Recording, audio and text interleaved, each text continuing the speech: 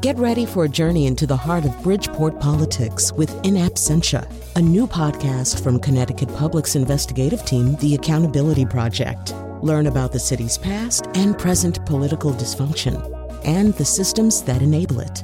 Tune in wherever you get your podcasts. Funding provided by Joe Zimmel and Valerie Friedman.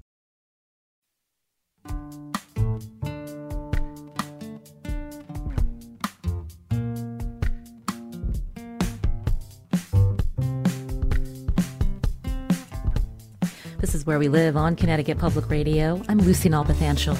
The CDC says nearly 4 out of 10 adolescents in the U.S. have yet to receive one dose of the COVID-19 vaccine. In most states, Connecticut included, minors need parental consent before receiving a vaccine. But in a public health crisis, should adolescents be able to make their own decision about the vaccine? You can join us, 888-720-9677. That's 888-720-WNPR. Or find us on Facebook and Twitter at Where We Live.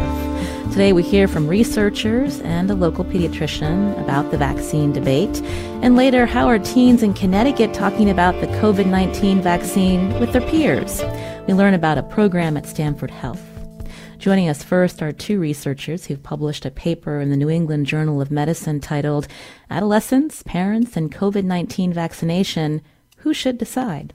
On Zoom with us, Dr. Holly Taylor, member of the faculty at the Department of Bioethics at the Clinical Center at the National Institutes of Health. Holly, welcome to our show. Thank you.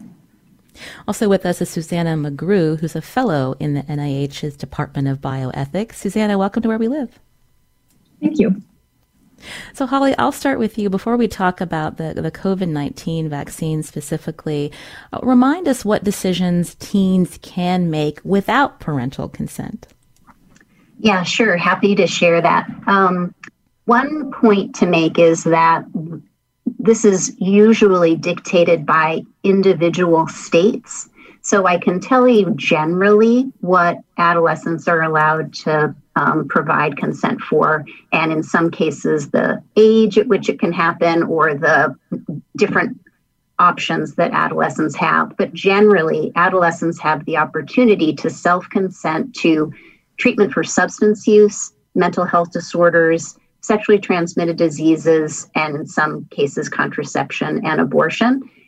And then in a few cases, adolescents are also able to consent for prevention when there is a public health crisis or communicable disease that is reportable.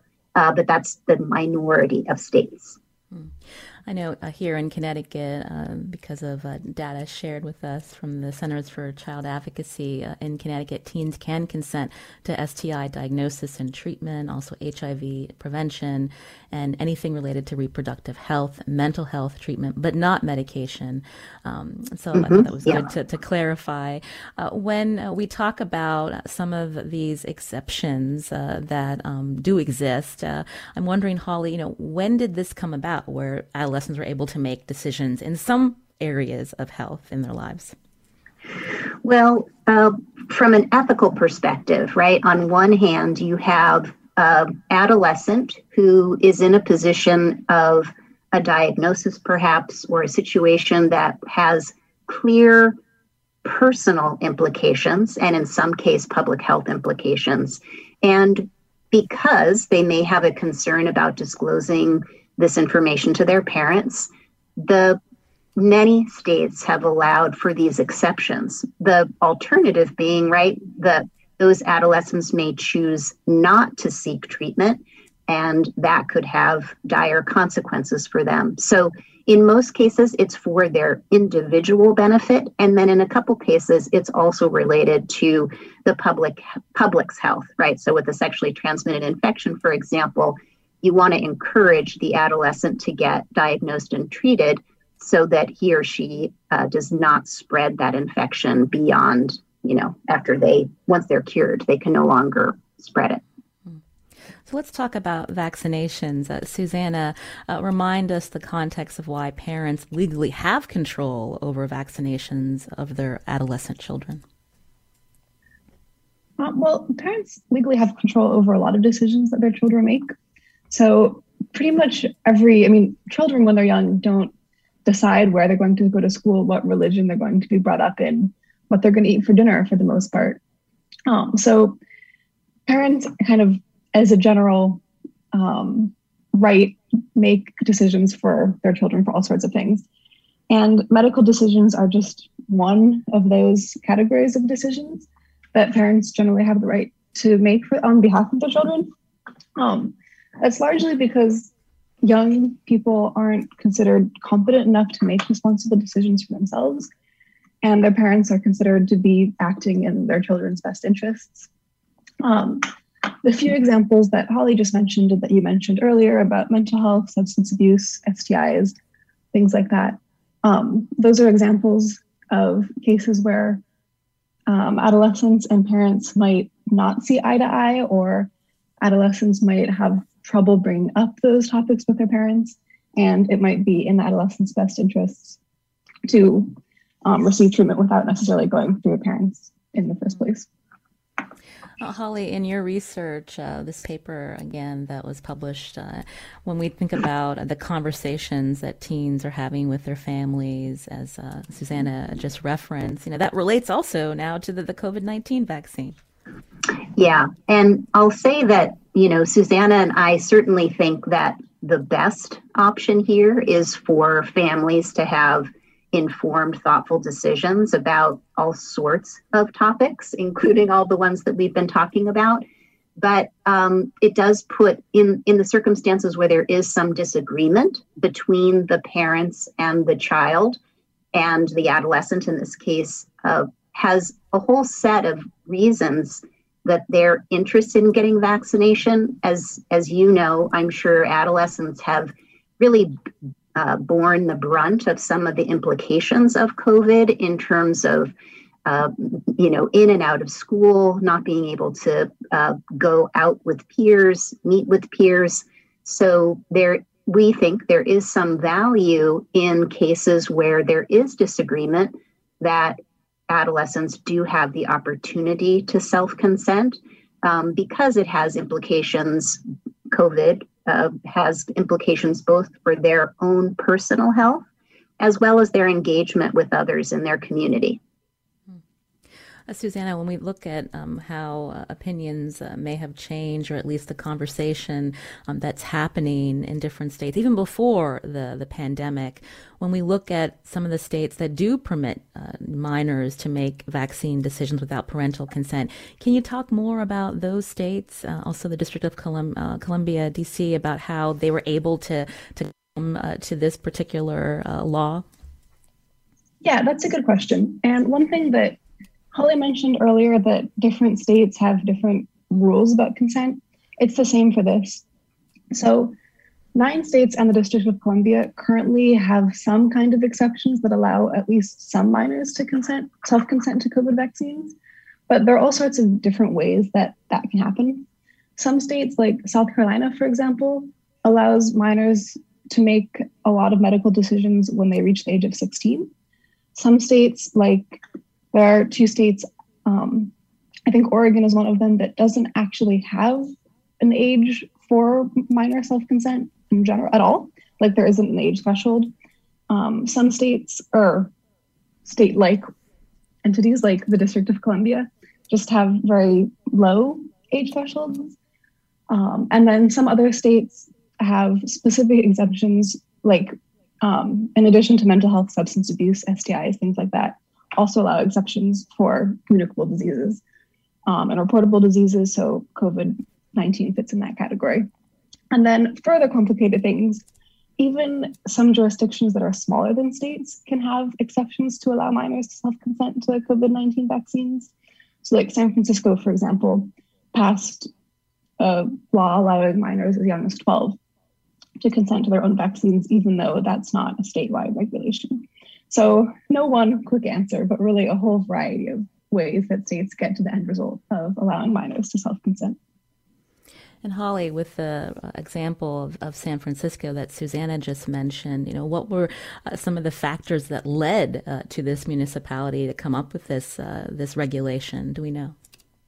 So I don't have information on that, but I can imagine, given what I was saying before, that I assume it was the city council perhaps that passed the rule, that they were looking at the well-being of their adolescent population, and given the justification that parents have in terms of making decisions on behalf of their adolescents, they decided that just because they don't want them to have vaccinations is an appropriate reason for denying self-consent.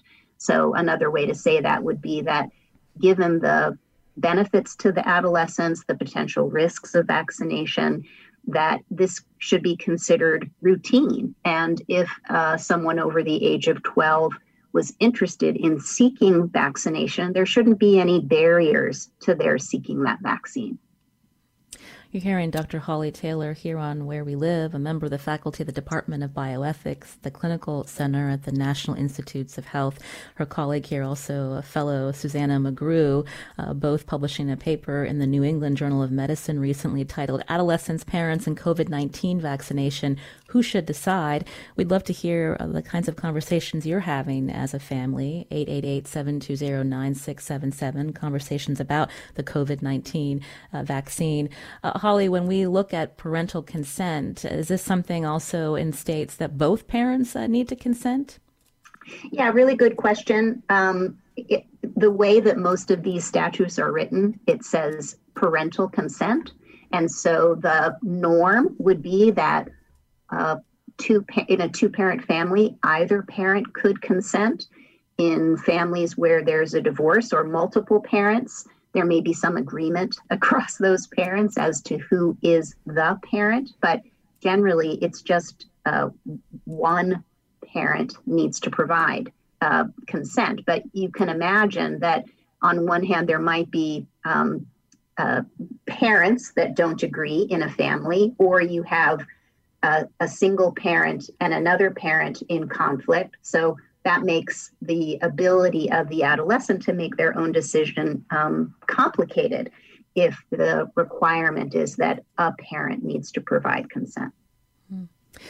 To further show that this is complicated, a listener reached out to me, wanted to share that this conversation has been very difficult within her family because she's currently going through a divorce, and now her soon-to-be ex-husband does not want their children to get the COVID vaccine.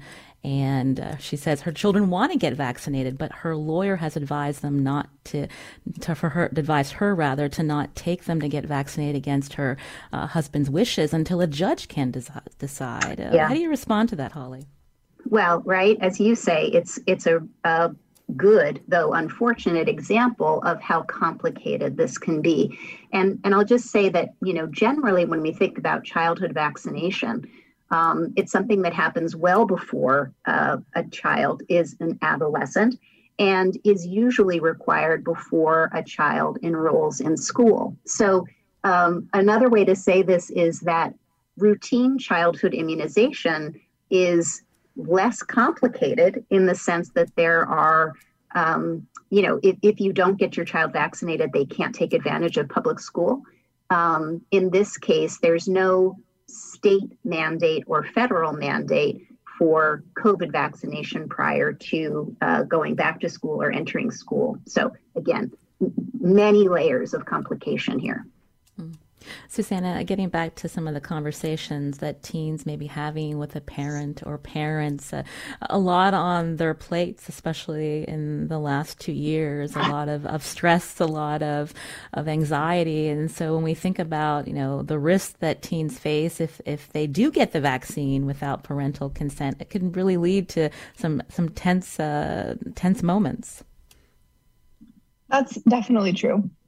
And while Holly and I think that teens should be able to provide their own consent to COVID vaccines, that's definitely not to say that teens should just strike off from their parents and make their own decisions without consulting them. The ideal is that teens and parents talk together and come to the same page, even if they don't agree from the very beginning, or that they at least understand each other's positions. We view adolescent self-consent to COVID vaccines as kind of a best solution to a bad situation, the bad situation being some kind of conflict between parents and adolescents about these vaccines. But again, we think that there's clear and convincing evidence that COVID vaccines are good for just about all adolescents. And the best case is that teens realize that, parents realize that, and they jointly agree to get vaccinated. We put out a question on our social media last week about this show and if what viewers and listeners should think about whether minors should be able to get this vaccine without parental consent. Anthony shared, agree, it should be as easy and over-the-counter as getting some vitamins at the drugstore. Goes on to say that he shouldn't allow some parents to make bad decisions for teens that already know better.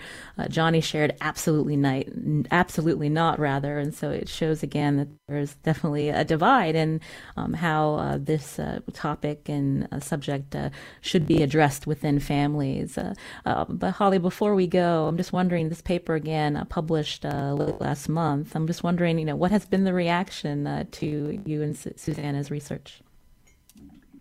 It's been positive, as well as the acknowledgement that we're not really talking about this age group in when we're talking about COVID vaccination, that there are really important things to consider when we're in the midst of a pandemic, where both individual and community-wide actions can protect ourselves, our families, our communities, et cetera. So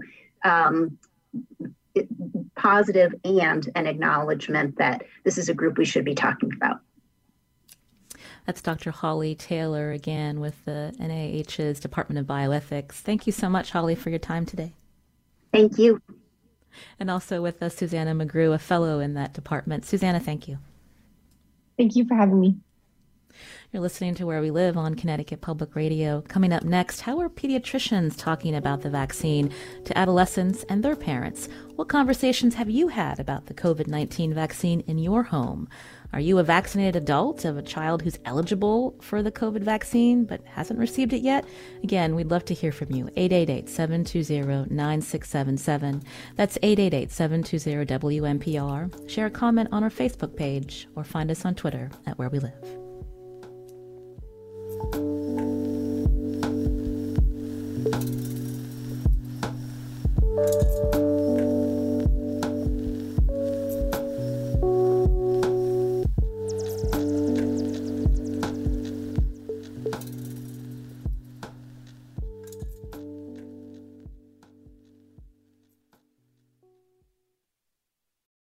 Support for this podcast comes from Hartford Healthcare.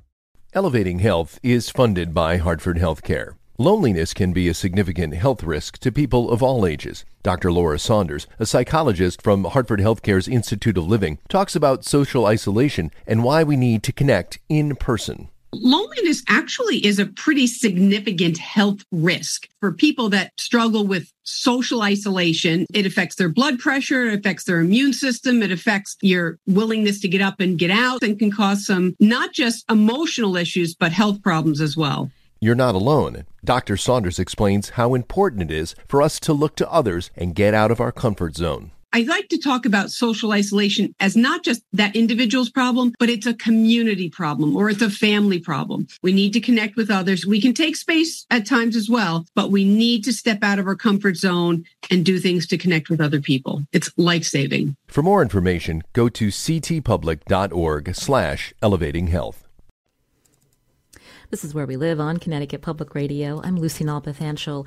Some teens are working to help their peers find access to vaccines. Kelly Daniel Poor founded the organization VaxTeen after coming across a post on Reddit written by a teen whose parents were against vaccinations.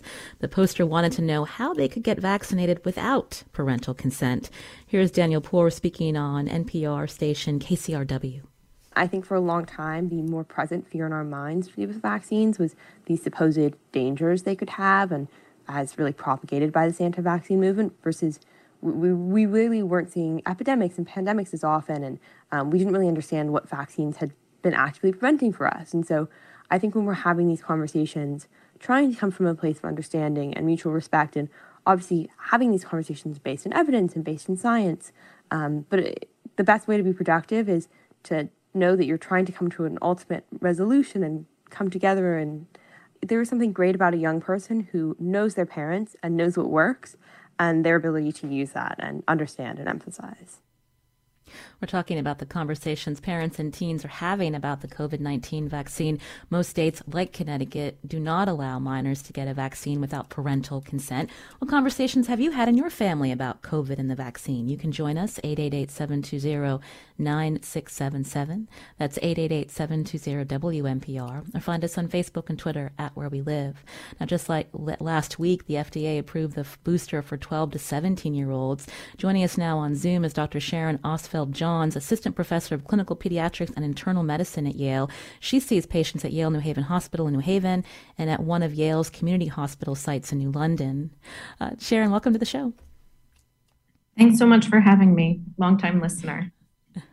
Well, thank you for joining us today. We wanted to reference Kaiser Family Foundation's Vaccine Monitor poll that found that nearly, or rather 30% of parents surveyed would not allow their teens to be vaccinated. 18% said they would do it only if the school mandated it. I'm wondering if you can respond to that as a pediatrician. Yeah, the information that we had from survey data leading up to the release of vaccinations for the pediatric population showed that about a third of parents would go out and get the vaccine for their children as soon as it was available. Another third would take a wait and see approach and see how other children responded and additional evidence. And that 1/3, as you mentioned, said that they would, under no circumstances, allow their children to receive the vaccine. So the numbers since vaccines have been released have fairly closely borne that out. And I think that that's a challenging 1/3 of the population to continue to have conversations with, is the ones who, even before it was released, had made up their minds. Can you tell us about some of the conversations that you have with your patients and their parents? Are you encountering parents who are hesitant about this particular vaccine, and why is that? Yeah.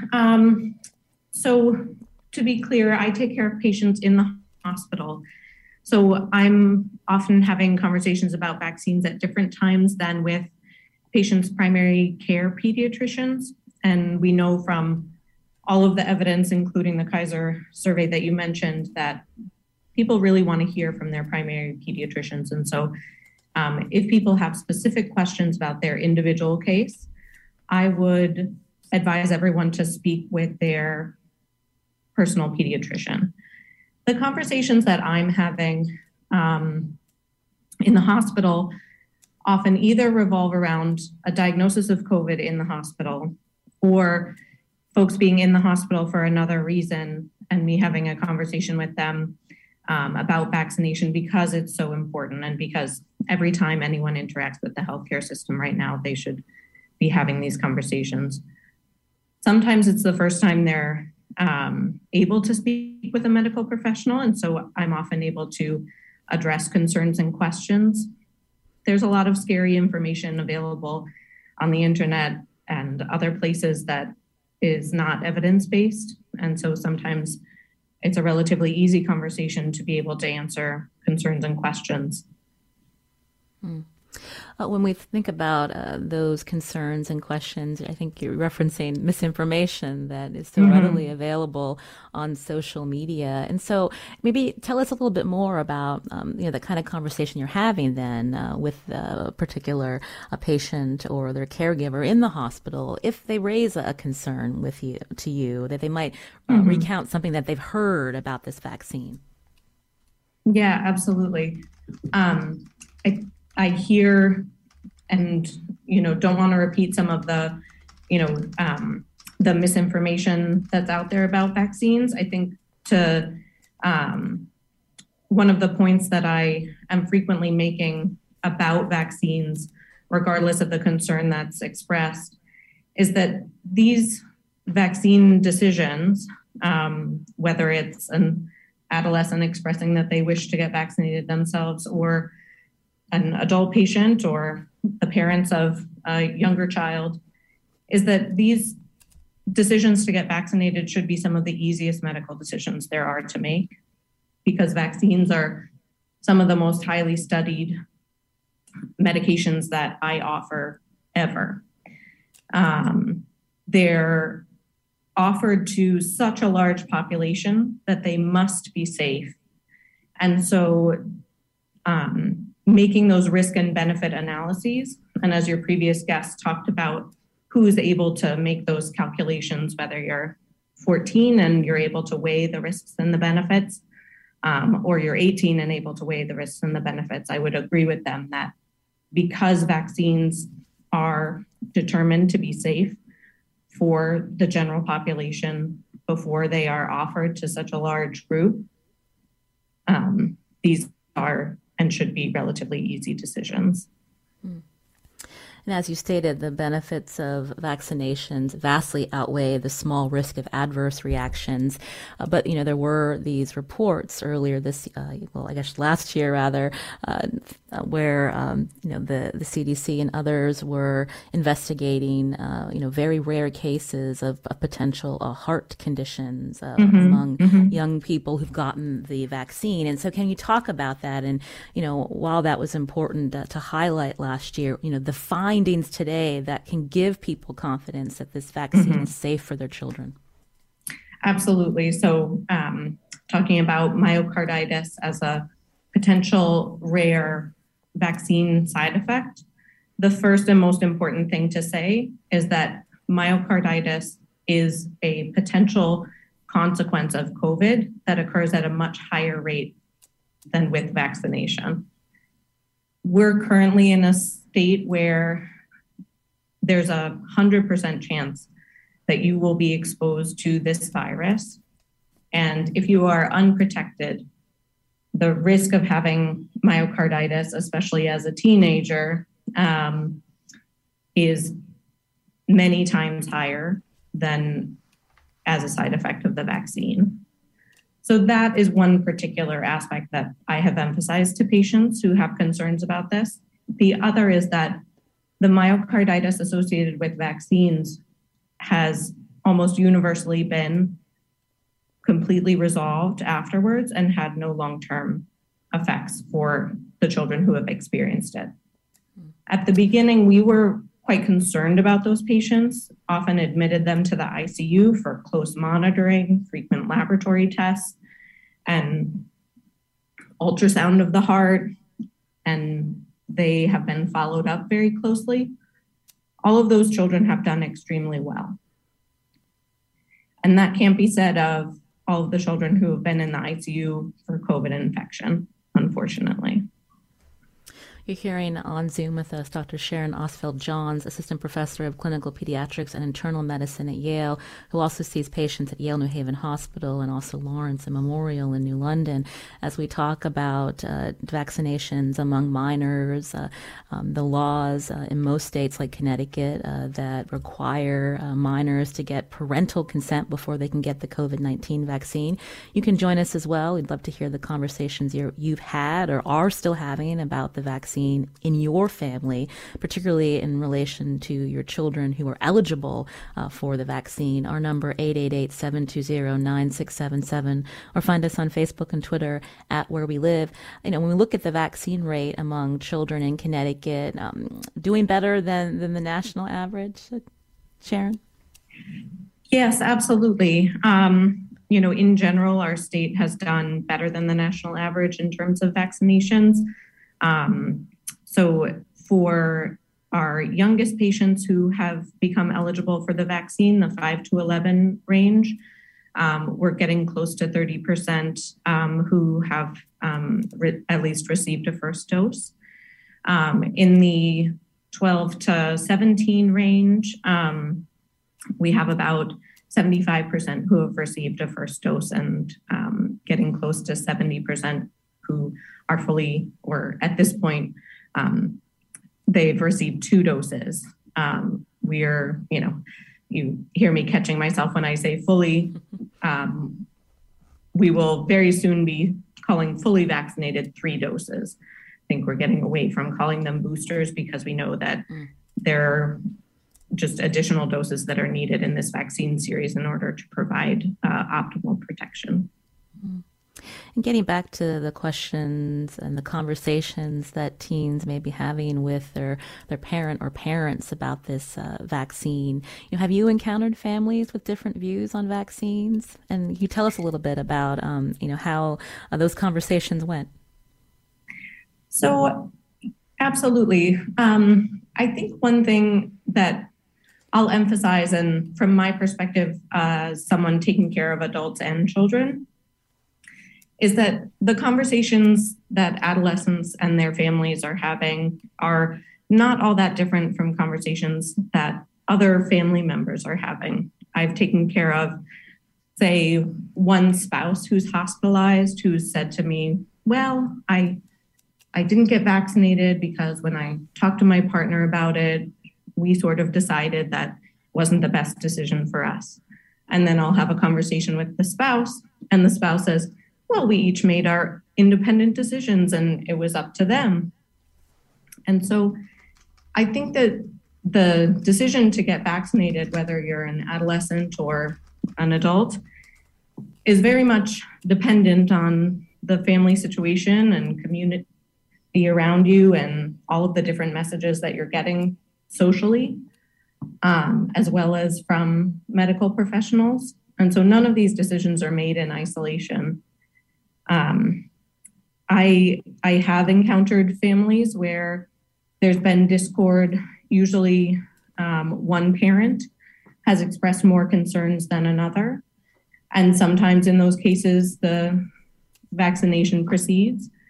Sometimes they proceed with 1 dose and decide to see how things go. And sometimes the objections of that one family member are so strong that they decide it's not possible.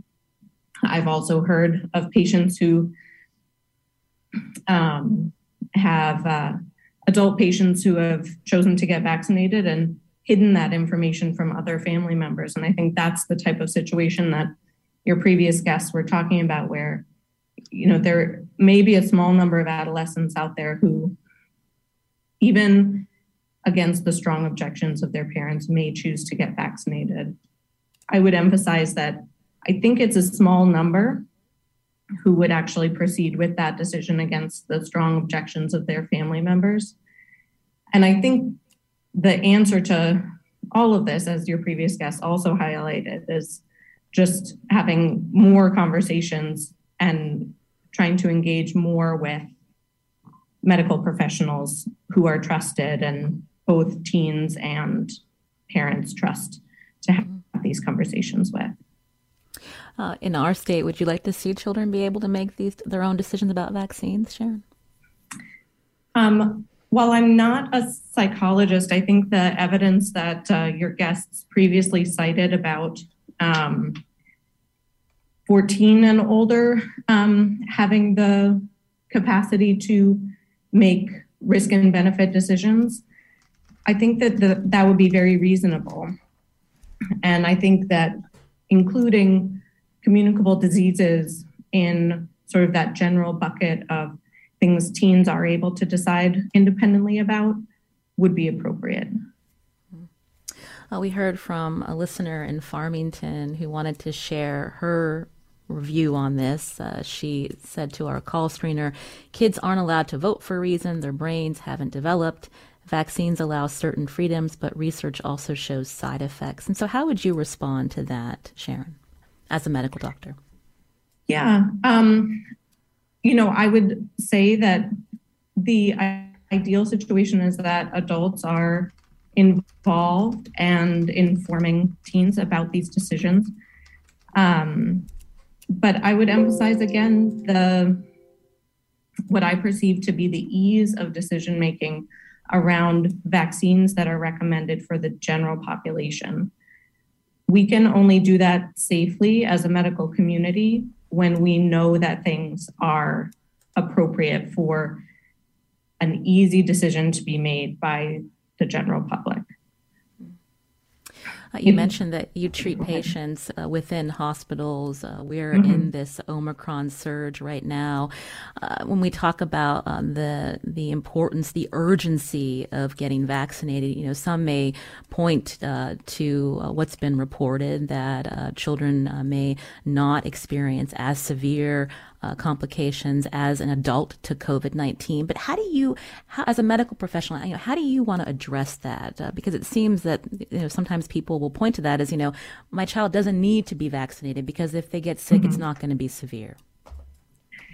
So there are a number of things I would say about that. Number one, no children should be put at risk for having an illness that has a relative risk of hospitalization as COVID does.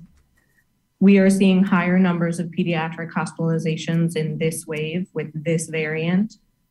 Whether that's because the denominator is bigger because we're having such a large number of infections, or because this variant is more able to cause that moderately severe version of illness requiring hospital stay, but we're not seeing a significant uptick in ICU cases for pediatric patients.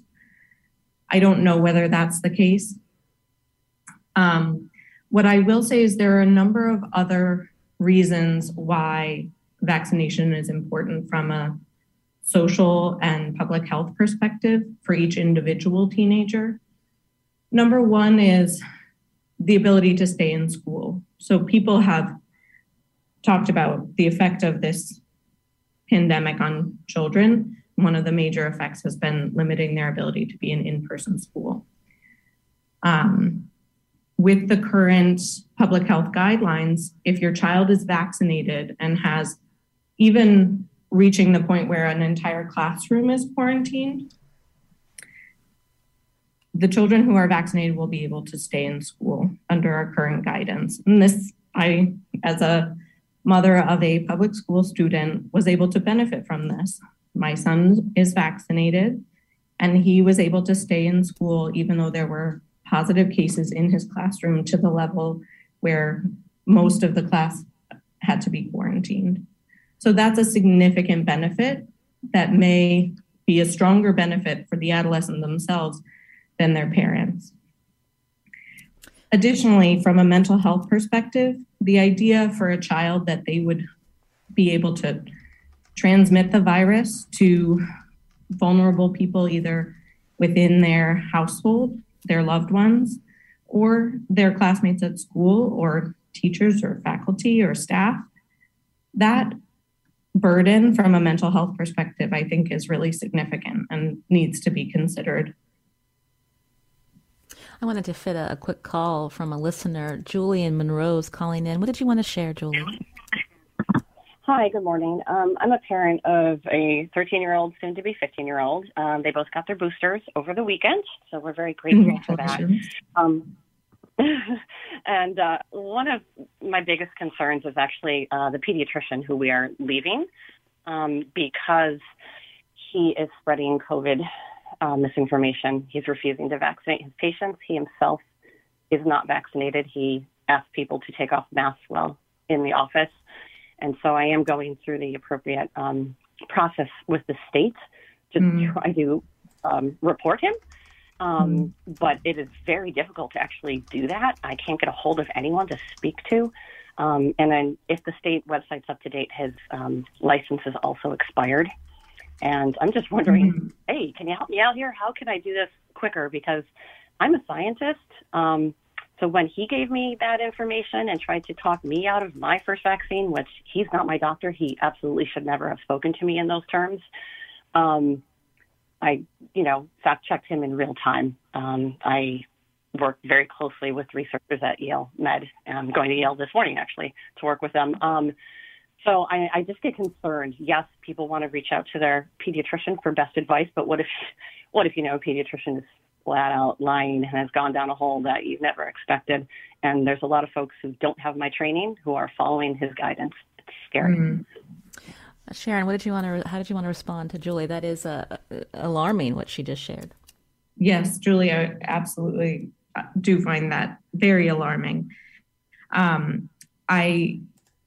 what I think I'm happy to say is that I think that's very much outside the norm.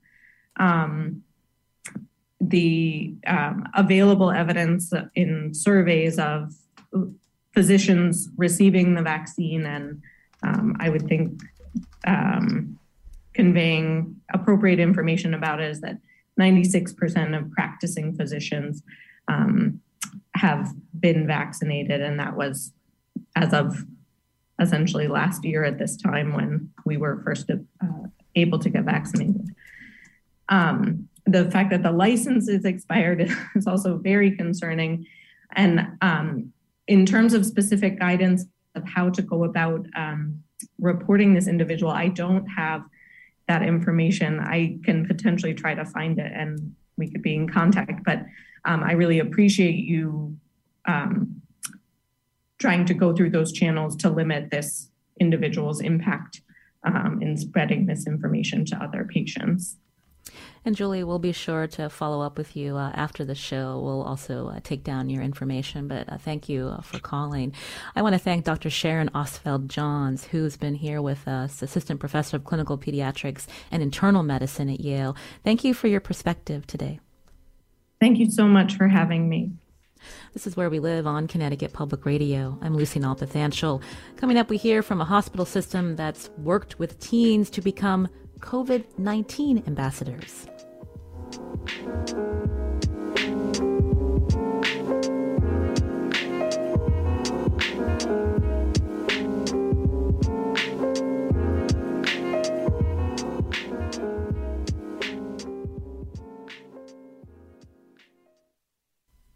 You're listening to Where We Live on Connecticut Public Radio. I'm Lucy Nalpathanchel. We've been talking about the conversations teens and parents are having about the COVID-19 vaccine. But what conversations are teens having with each other about the shots? And how can these conversations between peers help address vaccine hesitancy? Joining us now is a doctor at Stanford Health about a program they initiated to have teens become COVID-19 vaccine ambassadors. Dr. Asha Shah is Director of Infectious Diseases at Stanford Health and is also the hospital epidemiologist. Dr. Shah, welcome to the show. Thank you so much for having me.